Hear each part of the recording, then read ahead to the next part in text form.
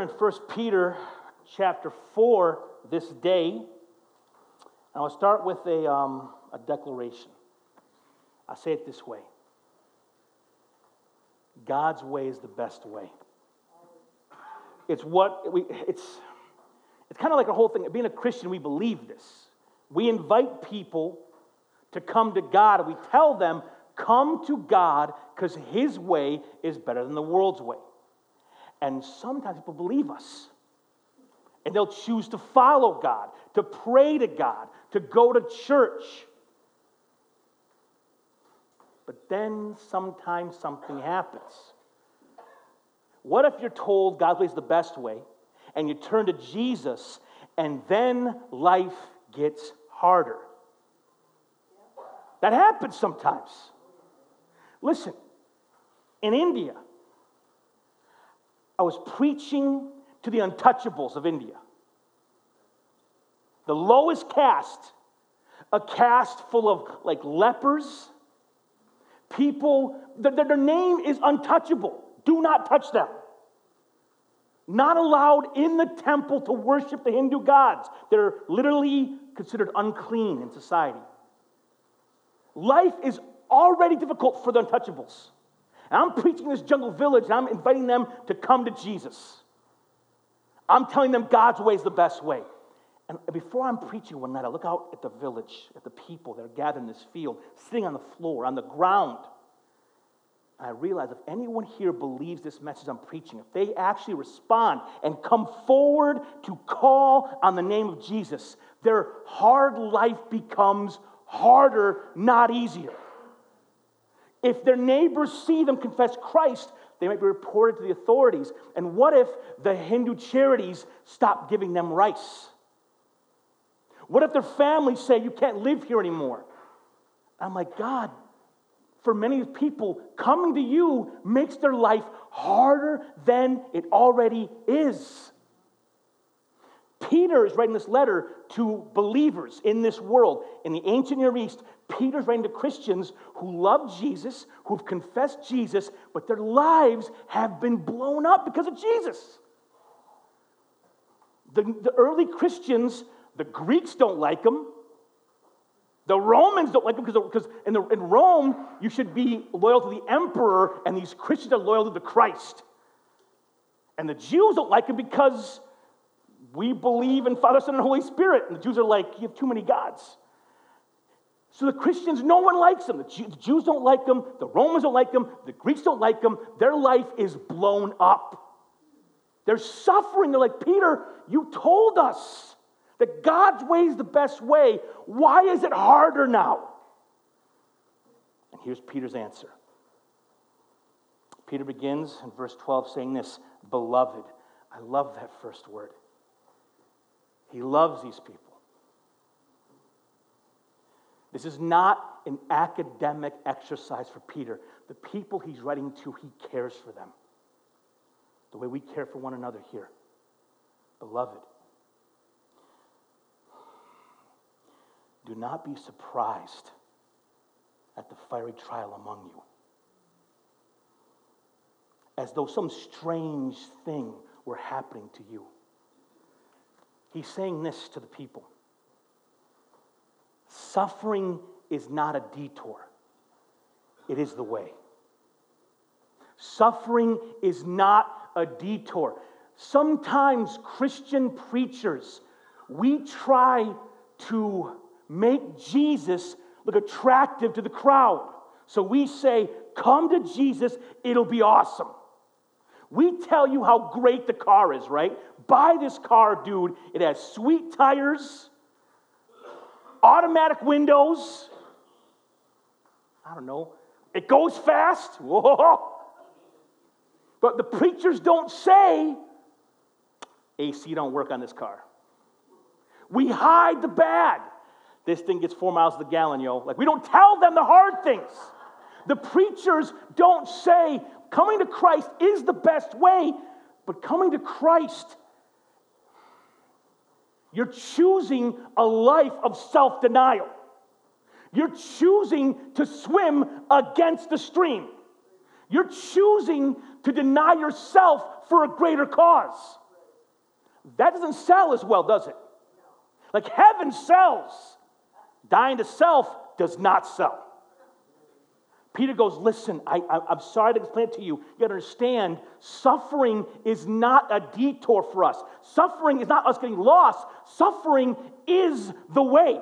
If you're going to be a follower of Christ, you're the person we love the most, the person we model our lives after, the person we sing songs to, Jesus. He told us, if they hated me, they're going to hate you. A servant is not greater than his master.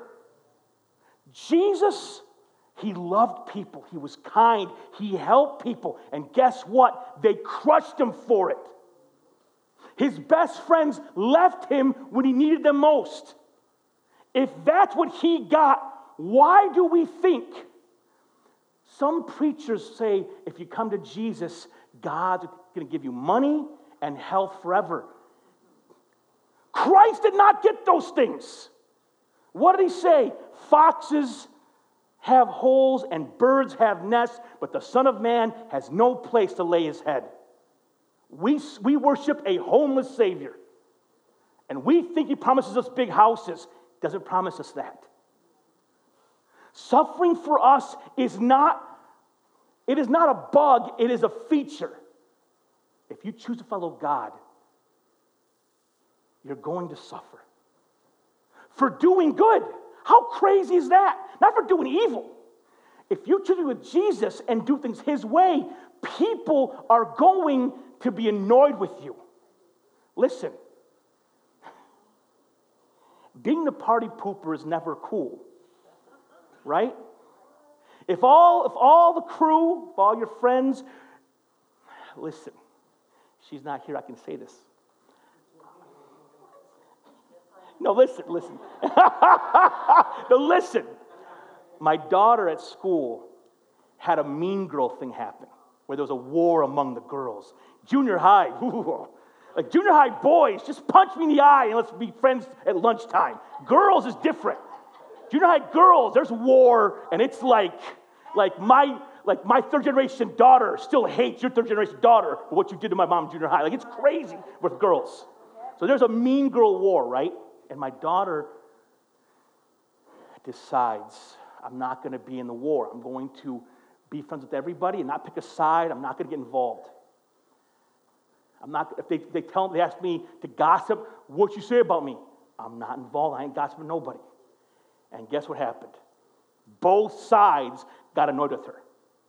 They wanted her to choose a side, and she wouldn't do it. We're driving, and I asked her, why not just pick a side, hang out with one side, and don't gossip? Just, when you hang out with both of them, they both get mad at you. Just pick one. It'll be easier. I'm being a dad, right? I'm like, choose the easy path. And my 12-year-old daughter in the church truck tells her preacher father, she goes, well, Dad, I'm reading Matthew. You can't make it up. Well, she's like, I'm reading Matthew, and it says, like, blessed are those who suffer for doing good, like end of chapter 5. She's like, so if this is what it is, I got to do it. And I was like, all right. Like, you want some ice cream? Like, what am I going to do? Like, you're doing the right thing. But sometimes choosing the right thing, people aren't going to be loving you for it. What, dude?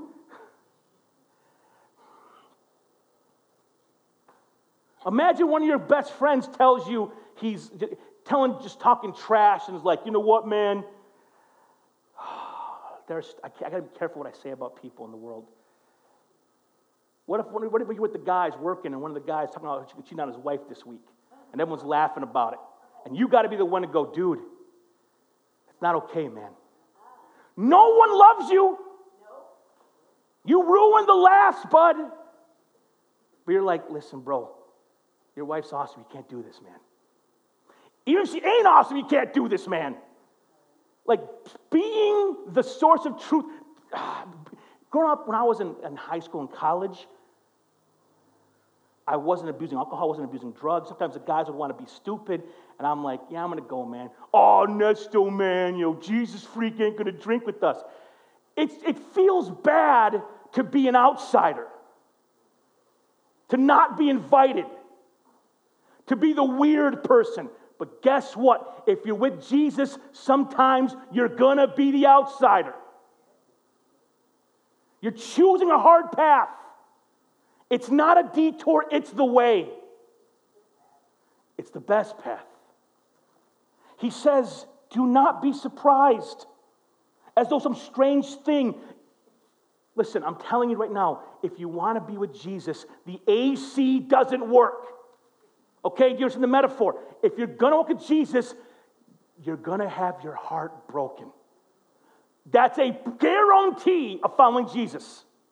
If you choose to love like he loved, Judas will stab you. Peter will leave you. Your best friend will fall asleep when you need him most. That's a promise. It's hard. Don't think that coming to Christ means easy street forever. He says this. The fiery trial, it comes upon you for your testing. Brother John, Big John we call him here, he has a forge in his garage. And he takes railroad spikes and he beats them into knives. He made me one. It's awesome. I got it at my house. It's hidden somewhere in case someone breaks in. I'm serious. I have no gun in my house, but if you come, I have other stuff for you. I'm just saying. There's axes and hatchets and swords, knives. I'm like, yeah, man, and my mitts, but I'm just saying, don't get any ideas coming to my house, okay? My dog's going to go, hey, Daddy, someone's here. I'm like, let's get him. So I got this knife, and I'm like, how'd you make this knife? He told me, put this railroad spike into the fire, and the fire made the metal red hot. And he pulled it out and put it on the sinking anvil, and he just started beating on that thing. And the heat allowed that spike to be molded and shaped and changed. And here's the hard truth about the human heart. For some reason, suffering, it softens our heart more than anything else will. For some reason, it's like when life is good, we just don't give a rip. But in those moments when the floor falls out, we actually listen. We actually think. We actually are soft to God's leading hand. I was in a class on leadership, and they asked every student in the class, name the 3 things that most influenced your walk with God, that grew you the most as a Christian. I sat down and thought about it for a long time, and the 3 events I chose that affected my life the most were the 3 hardest moments of my life.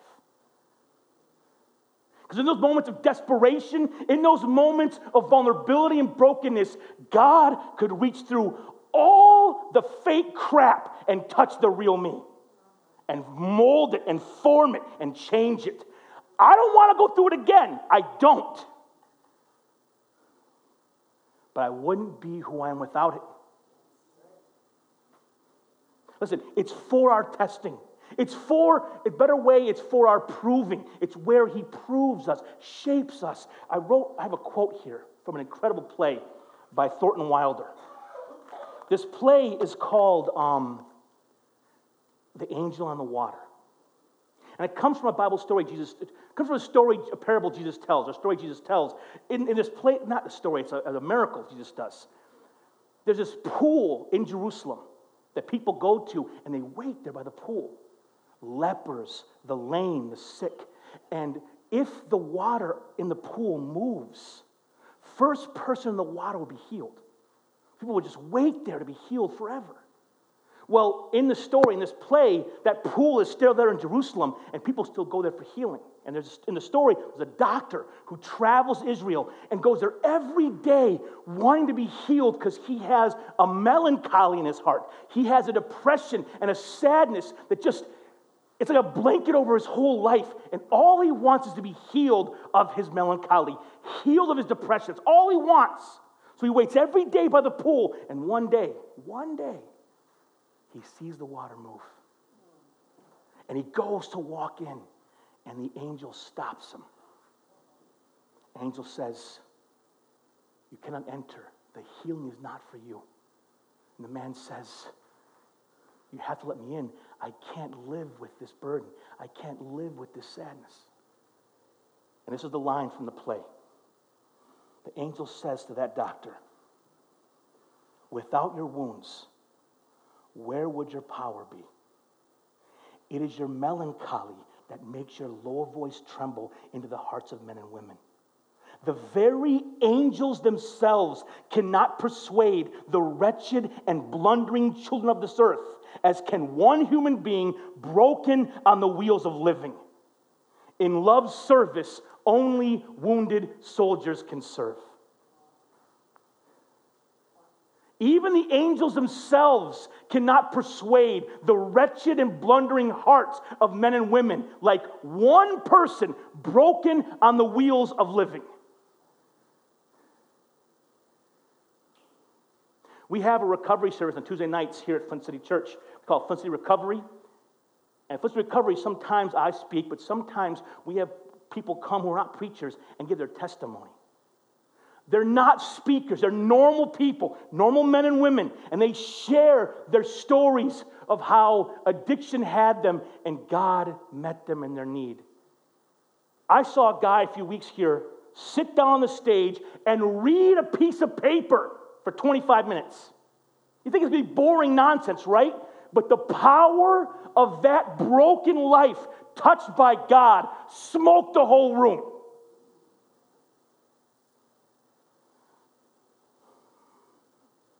Suffering is not a detour, it's the way. And listen, it's a hard path to grow in Jesus. But the only way we grow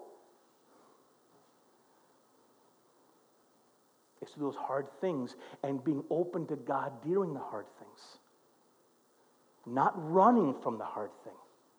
Not hiding. Not denying the hard thing. A lot of us, we hate pain so much, we'll do anything to dodge it. TV's on.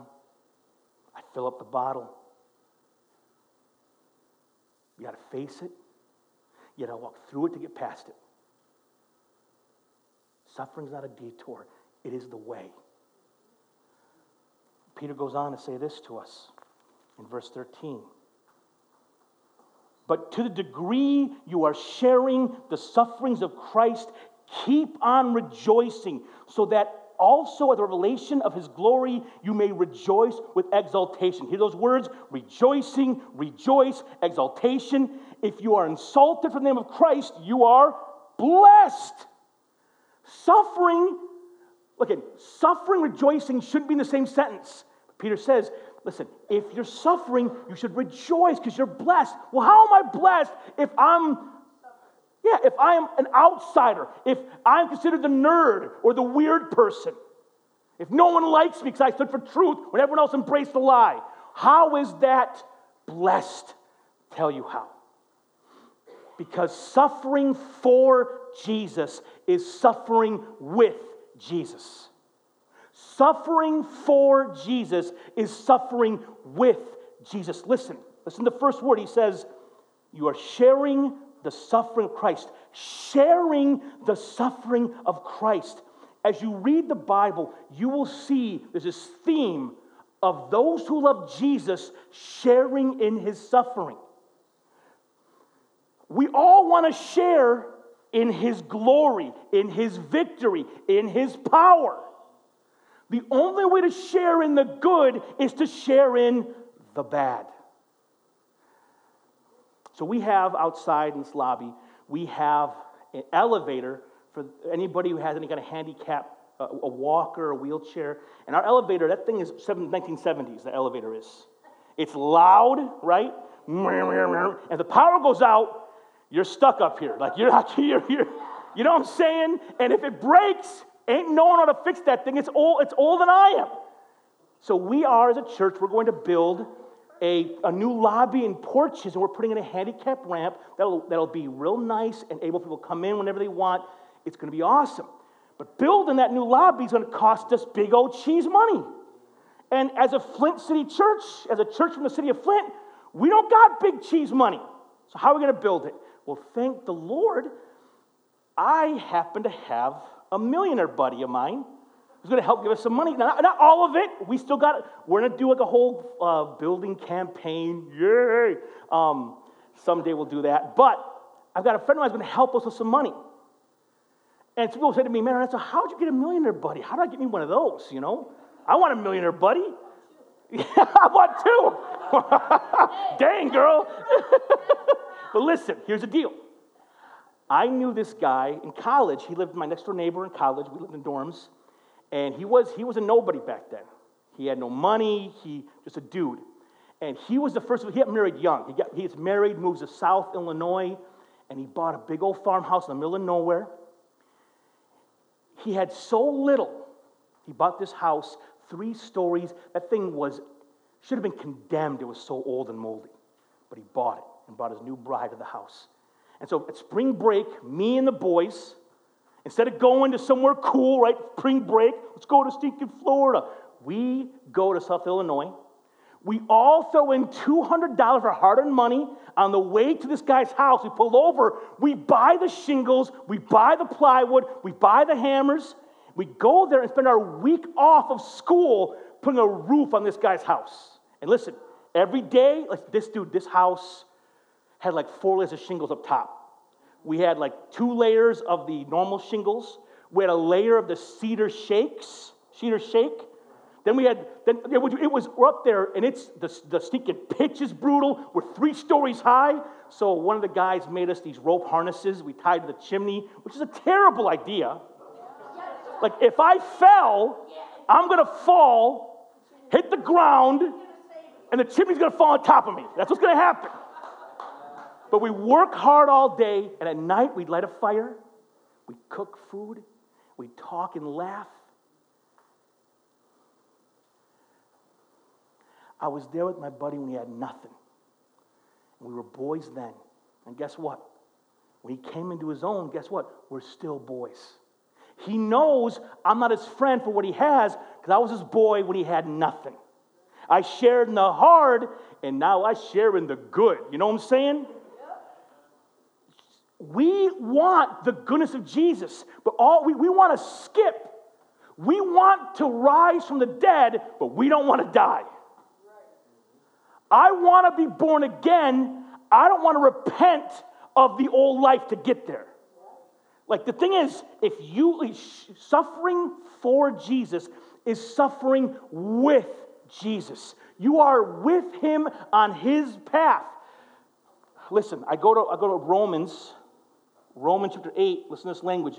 8:17. If you are a child, then you are an heir of God and a fellow heir with Christ. If indeed you suffer with him, that we may also be glorified with him. The language, if you suffer, you will be glorified.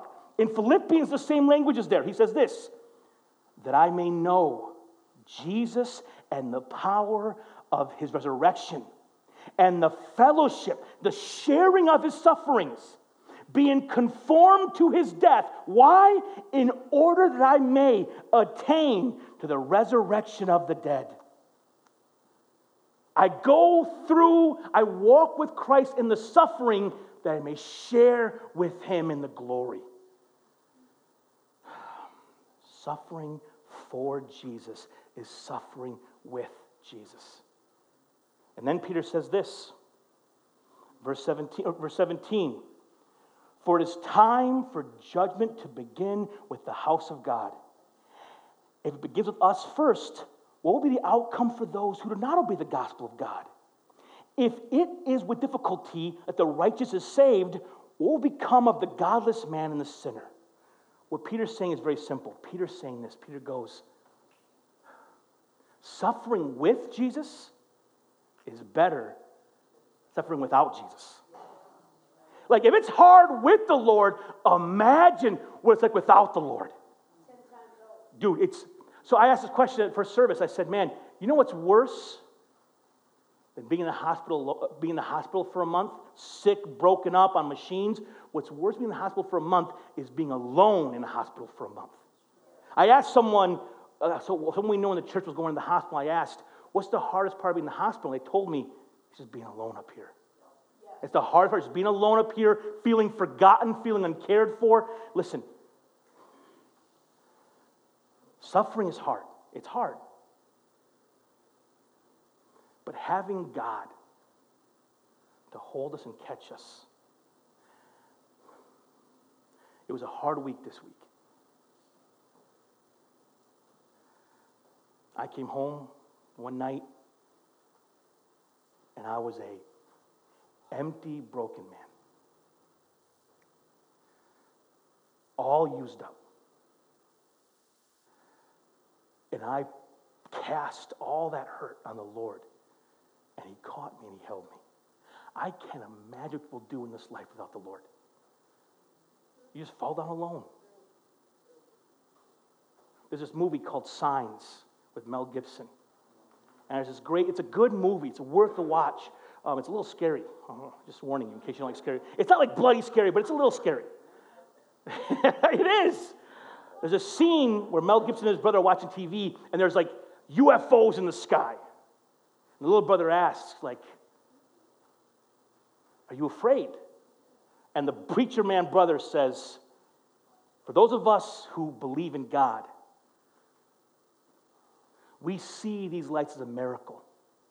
And we know whatever happens is going to be okay because God's in control.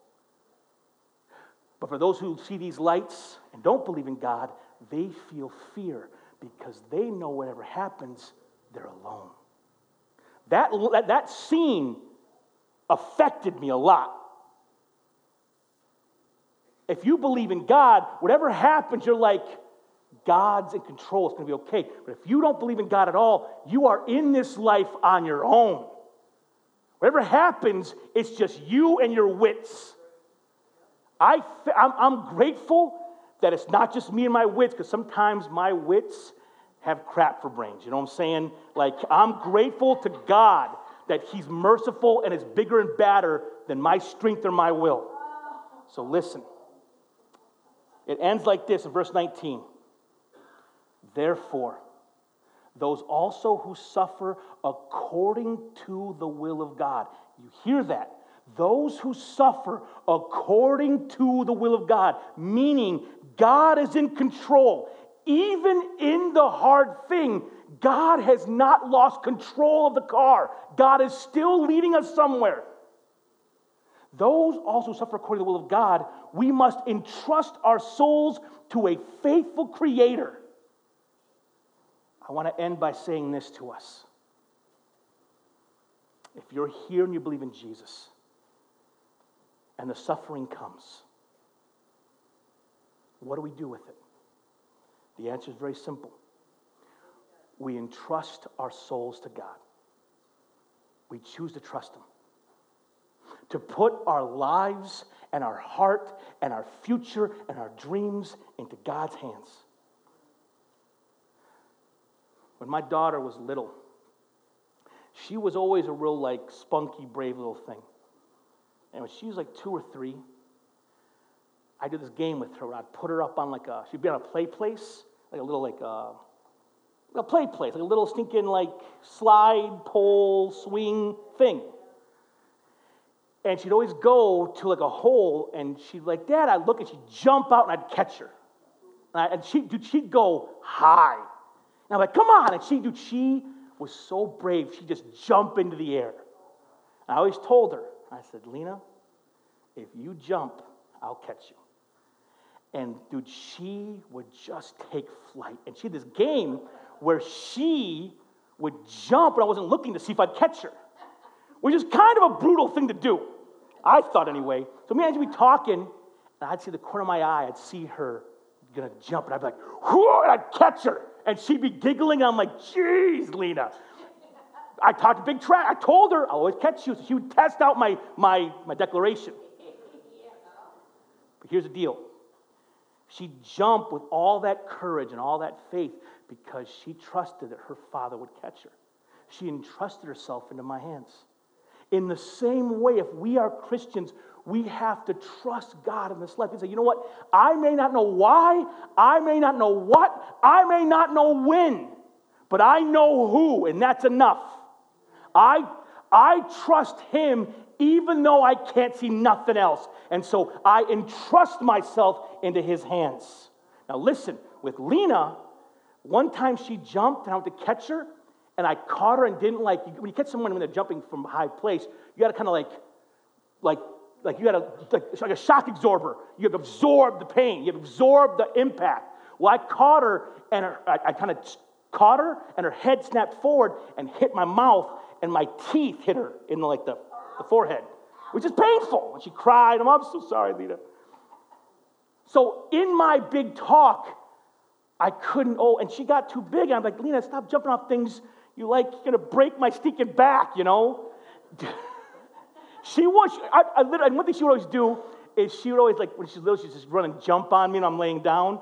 She got bigger and she'd jump up the couch, land on my, and I'm just laying there, eyes closed. All of a sudden, kid is cannonball on my back. Ba-boom! So I had to tell her one day, you got to stop jumping. I can't catch you no more. And I know, but here's the awesome thing. My power was limited for her, but the God of heaven, we're not going to outgrow him. He can still catch us, even when we're 40, 50, 67. Even if we blow up our lives in a horrible way, can still catch us. Entrust yourself to God. So Peter writes to his flock, to his people, and says, listen, I know it's hard. I know you're suffering. He goes, listen, suffering, don't be surprised. Suffering is the way. He says, listen, suffering for Jesus is suffering with Jesus. You're sharing in his suffering. He says, man, suffering with Christ is way better. Suffering without Christ. At the end, he goes, listen, whatever happens, entrust yourself to God. As we end our time together, we're going to take communion. This thing we do called communion is something Christians have been doing for 2,000 years. Across our city, across our state, across our nation, across the world, Christians are going to be eating the bread and the cup with us. We're not the only Christians in the house. There are people all over the world love our Jesus, and they take the cup and the juice, the cup and the bread. And when we do this, we are remembering the cross that Christ died. Remember, our life came through Christ's death. Suffering brought glory. Who can take communion today? If you're at home, you can partake if you're a Christian. We take an open table here. If you're here and you love Jesus, you may take. If you're here and you and God are fighting, before you take, make it right. There's going to be some quiet as we pass this. Take a moment to pray and get right in your own heart. But if you're here and you love Jesus, you're allowed to partake. So we're going to pass this around. If you want to take one, if you don't want to, you can pass the thing. No one will judge you. I'm not going to call and be like, I saw you not take. I'm not going to do that to you. Okay? It's up to you. It's between you and the Lord. As ushers, please come forward to receive the communion. As it goes around, take a cup and hold on to it, and we'll all take together, okay? So, with that said, go ahead and pass, and we will take it a moment. In this moment of silence, get your heart right with the Lord.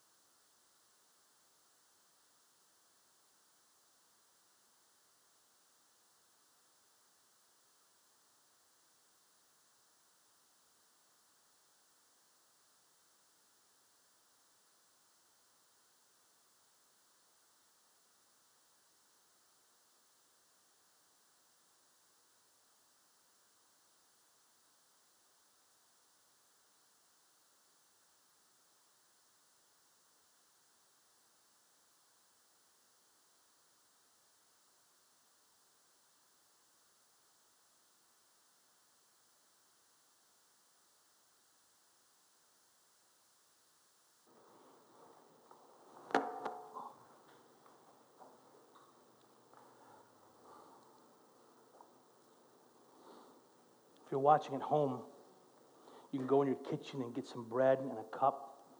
Put some water in it, whatever you want to do. For those of us in the room, we're going to remove just the clear plastic to get to that little tiny bread wafer. Okay?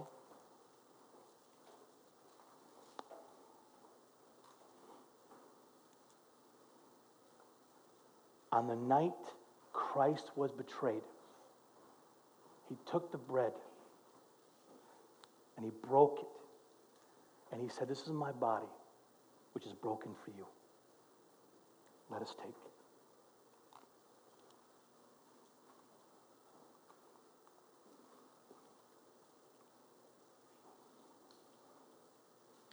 Now we open the cup. Open up the purple.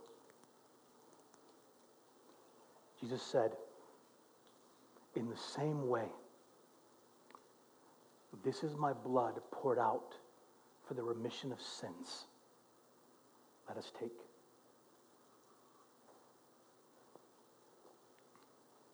Let us pray. Jesus, thank you for dying that we may live. Thank you for showing us what it means to be human. That if we choose to love, if we choose to live a life informed by your Father and full of his glory and spirit, we will know suffering in this life.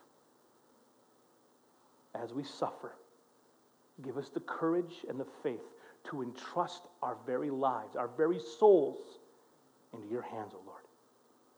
In Christ, we ask all these things. Amen.